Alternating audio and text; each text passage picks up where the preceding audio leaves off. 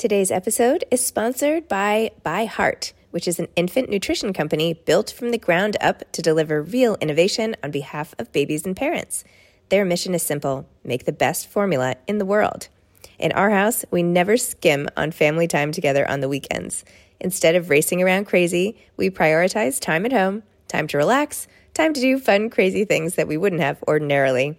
And you know who else doesn't skim? ByHeart. ByHeart is the only American-made infant formula with globally sourced ingredients to use organic, grass-fed whole milk without a drop of skim. Whole milk is full of healthy fats like naturally occurring MFGM, which play an important role in babies' brain development and growth. Are you curious about ByHeart?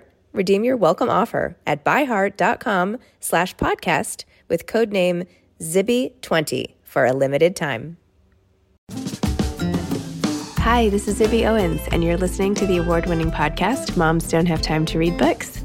I'm also the host of Moms Don't Have Time to Lose Weight, and I'm the editor of the anthology, which you should run out and buy, called Moms Don't Have Time to, a quarantine anthology. All proceeds of that book go to COVID-19 vaccine research. And I'm the editor-in-chief of Moms Don't Have Time to Write, a new publication on Medium, and we're accepting submissions, so please send your personal essays there. And if all that isn't enough, you can follow me on Instagram at Zibby Owens, and my website is zibbyowens.com. Okay, now back to this amazing podcast. Welcome to another day of the June Book Blast for this podcast.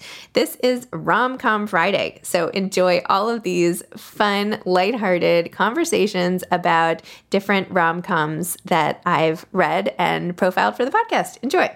Wendy Francis is the author of Summertime Guests. She's also the author of The Summer Sale, The Summer of Good Intentions, and Three Good Things. A former book editor, she's written for Good Housekeeping, The Washington Post, The Improper Bostonian, and WBUR's Cognoscenti. She lives outside Boston with her husband and 11-year-old son and has two wonderful stepchildren.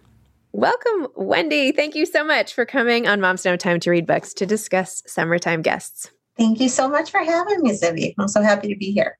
I mean, just the image of this is like making me happy. The image of the cover and the multicolored umbrellas and like laying out by the beach. I'm like, oh, that would be so nice. So anyway.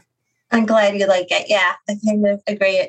Covers are sort of, well, I don't know how it went with your cover, but I feel like you usually see lots of different incarnations of them. And this one, the publisher got just right the first time. So yeah, they nailed it. I was actually, when I started reading this book, I was like, is she talking about the Ocean House? Because I know. There was so much similar. There was so, and then you were like the covered porch. Yeah, the porch. Right. Maybe. But then, of course, yeah. Fictitious. It's that in Boston. Yeah. No, I know. But that could have definitely have been, a model for it. And I think in my mind, I was thinking of this place called Wentworth by the Sea, which is in New Hampshire, which is equally lovely and has its own storied history of presidents coming to visit and dignitaries. And so I was sort of imagining that hotel transplanted in Boston by the Boston Harbor. And I saw your note at the end of the book, which was so interesting about what made you write this story and how you actually tell the reader how you thought of the idea and all of that. So can you share that story now with us live or whatever? Sure. No, I'd love to.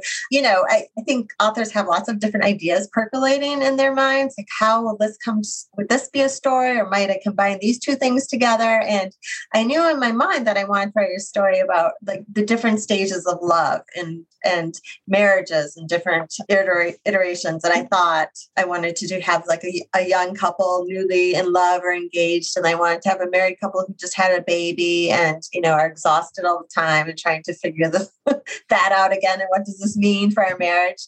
And then I wanted to have sort of a more rocky, volatile relationship, maybe two people who are very passionate about each other, but aren't quite sure if they're made to be together for life. And then Claire, who's sort of the protagonist of the book, has been married. I wanted to examine someone who's a life of someone who'd been married for a long time and raised a couple of kids, but she's now widowed. And she's always kind of wondered about the one that got away, which is one of the reasons why she comes to Boston. So those love stories were in my mind. And then I kind of stumbled upon the Seaport District, which was this new up and coming neighborhood in Boston that they've remodeled. It was basically empty, abandoned parking lots. And suddenly it's been transformed into this hip place with all these trendy restaurants and hotels and condos, and it's the place to be. And I thought, my family and I were taking a walk there one day. I thought, how cool would it be if we had actually had this grand old hotel set on the water way back in the day that had its own sense of history? And why couldn't I set my love stories there and have them all be guests, or in one case, one of them was the owner or the manager of the hotel, and set it there? So that's kind of how those storylines collided. And yeah, saying it like that makes it seem like this is like a intertwining love story, but really, like in the opening scene, there's a death. I mean, this is not like, literally I was sitting reading and I hadn't read the back flap in like months since I decided to cover it. And I like started reading and I was like, I went, oh, was there an earthquake? And then body. And I was like, what? And then I like flipped it over again. I was like, I better read what this is about. Like, is it a thriller? Like, what did I miss here? I know. Yeah, no, you're absolutely right. And there's it's a little bit of a mystery, and I'm not a mystery writer, but this one starts off with a death right in the first chapter. A woman plummets to her death from a hotel balcony. And it seemed like a good way to bring all the storylines together, because all these guests are here for a long weekend at this hotel, a summer weekend, and they're in various places in the hotel and in their relationship. When this woman falls, jumps, is pushed, we don't know, to her death in the opening chapter. And so, I guess that kind of propels the story line along. Definitely had me like sitting up in my seat. Like, good. So that was great. And you did it like so early. Yeah. This is one of the first books where people always ask me, well, do you know the ending and do you plot it out? And this one I knew the ending because as far as I knew that a woman died. And so, but I guess interestingly enough, it wasn't actually a mystery at the beginning. At the beginning, you actually knew who the woman was. And in various revisions, I went back and revised it so she could be at least a couple of different people. I was really interested in the way you played with time. I always think that it's such a key component to making like really interesting fiction, right? When people play with chronology and all of that. And yours was like spelled out like a little before, a little after, like the week before. That I was like, where are we going? So tell me about your decision and how it was to write that way. Because like, how did you keep all that, back and forth? Yeah. Yes. Copious notes. And I think lots of back and forth with my editor and my copy editor. And, even up to the last minute, I was making changes in, the page proofs because my copy editor caught a scene that was on the television and the hotel managers in two different TV interviews. And in one, he's standing off to the side, and the other, he's actually at the front saying something. And then it gets watched by one of the characters in the book, and he's in the wrong place in the one that they were watching. So, oh my gosh, you're right. So just tons of going back and making sure this matches this, and this, when did this scene happen? And I've got to make sure he's wearing the same clothes, or, all those kinds of strange little details that, you kind of don't think about at the beginning, because I'm bad enough at having someone who has blonde hair then has brown hair by the end of the book. And so, trying to get it right in the time frame was challenging for sure. And I think my inclination is to not spell things out quite so clearly, but I think both my editor and copy editor gave me good advice and said, you've just got to ground the reader so we know, like, is this a week earlier or where are we in the timeline? Because even though it all happens, the story takes place over one long weekend, there are a lot of flashbacks to, especially for Claire, what her life was like before her husband died, and for all the characters trying to kind of understand how they've gotten to where they are. So that took a lot of rewrites to get it right. Impressive. I'm sure there's still a few in there that need to be revised, but I'm sure hopefully not too many. I also loved getting to know the French hotel manager, Jean-Pierre, and Marie and his baby and his wife. And, I always watch whenever I go to a hotel and I sort of watch in amazement, like, how does someone manage something this complex with so many, like, I am planning this retreat in November, and the amount of stuff I've already had to deal with is insane.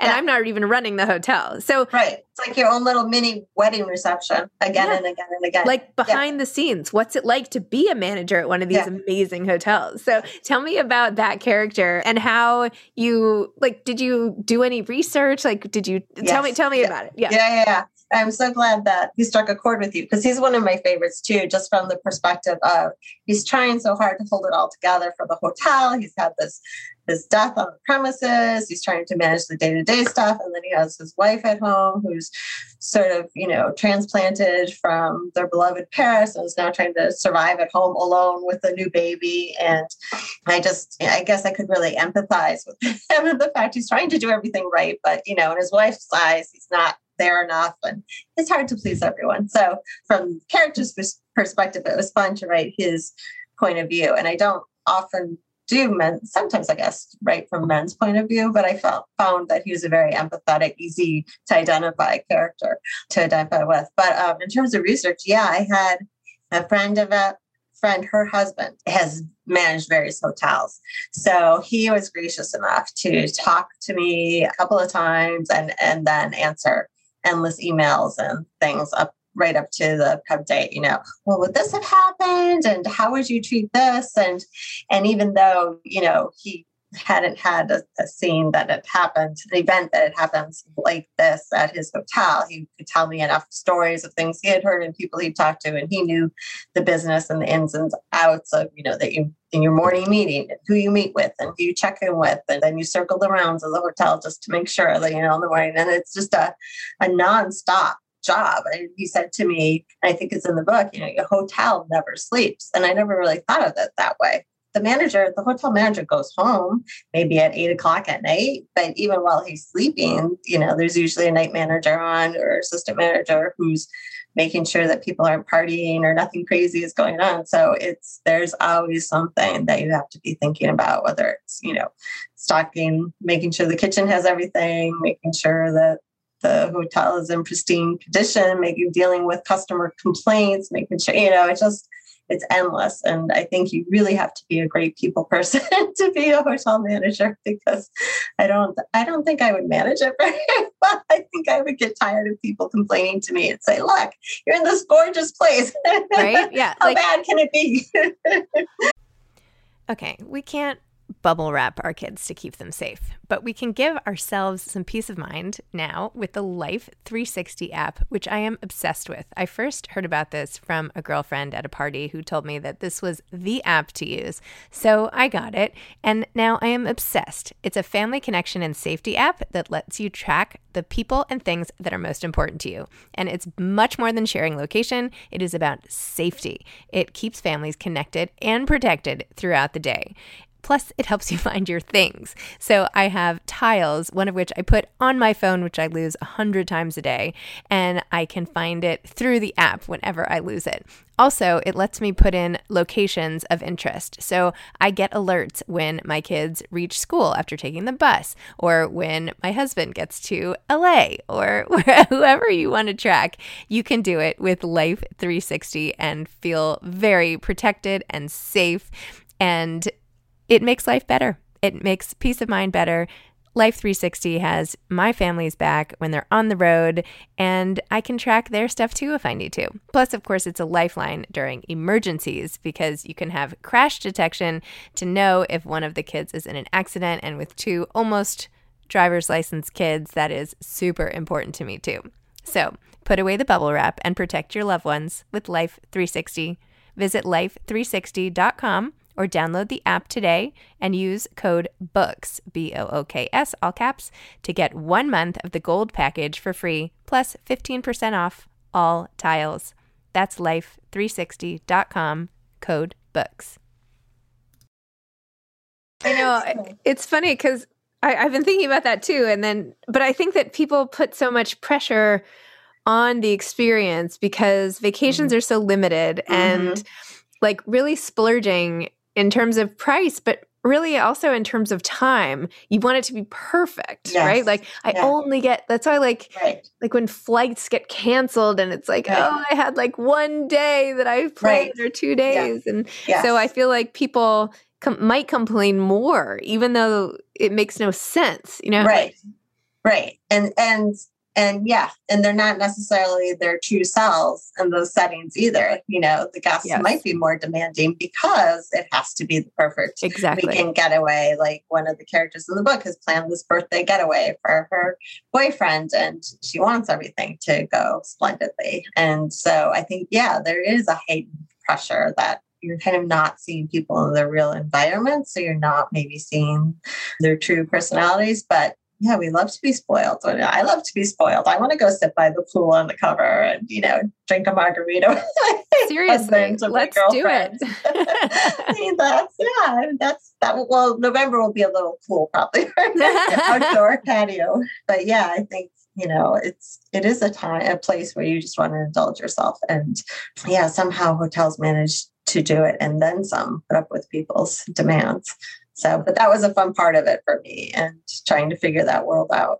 There was this, and then, the role of the police chief, like coming in and questioning people and everything. Mm-hmm. There was this golf club where I spent some time in the summertime, and I wasn't a part of this, but there was like this horrible thing where somebody ended up killing themselves like on the golf course one day. Oh my gosh. And that's awful. I know, it's terrible. And actually the person was a guest, which I feel like is so rude. But anyway, anyway, there were like a lot of things, a lot of components to it. But I remember hearing from other people who were there, like they wouldn't let anyone on the golf course leave until everyone was questioned. So even if you had to leave and like pick up a kit, well, it was mostly. Oh my gosh. So anyway, it was like, actually, it sounds like a novel. I should just like write it. Yeah, now that I interview so many authors, everything that happens in life, I'm like, someone should write this novel. You should.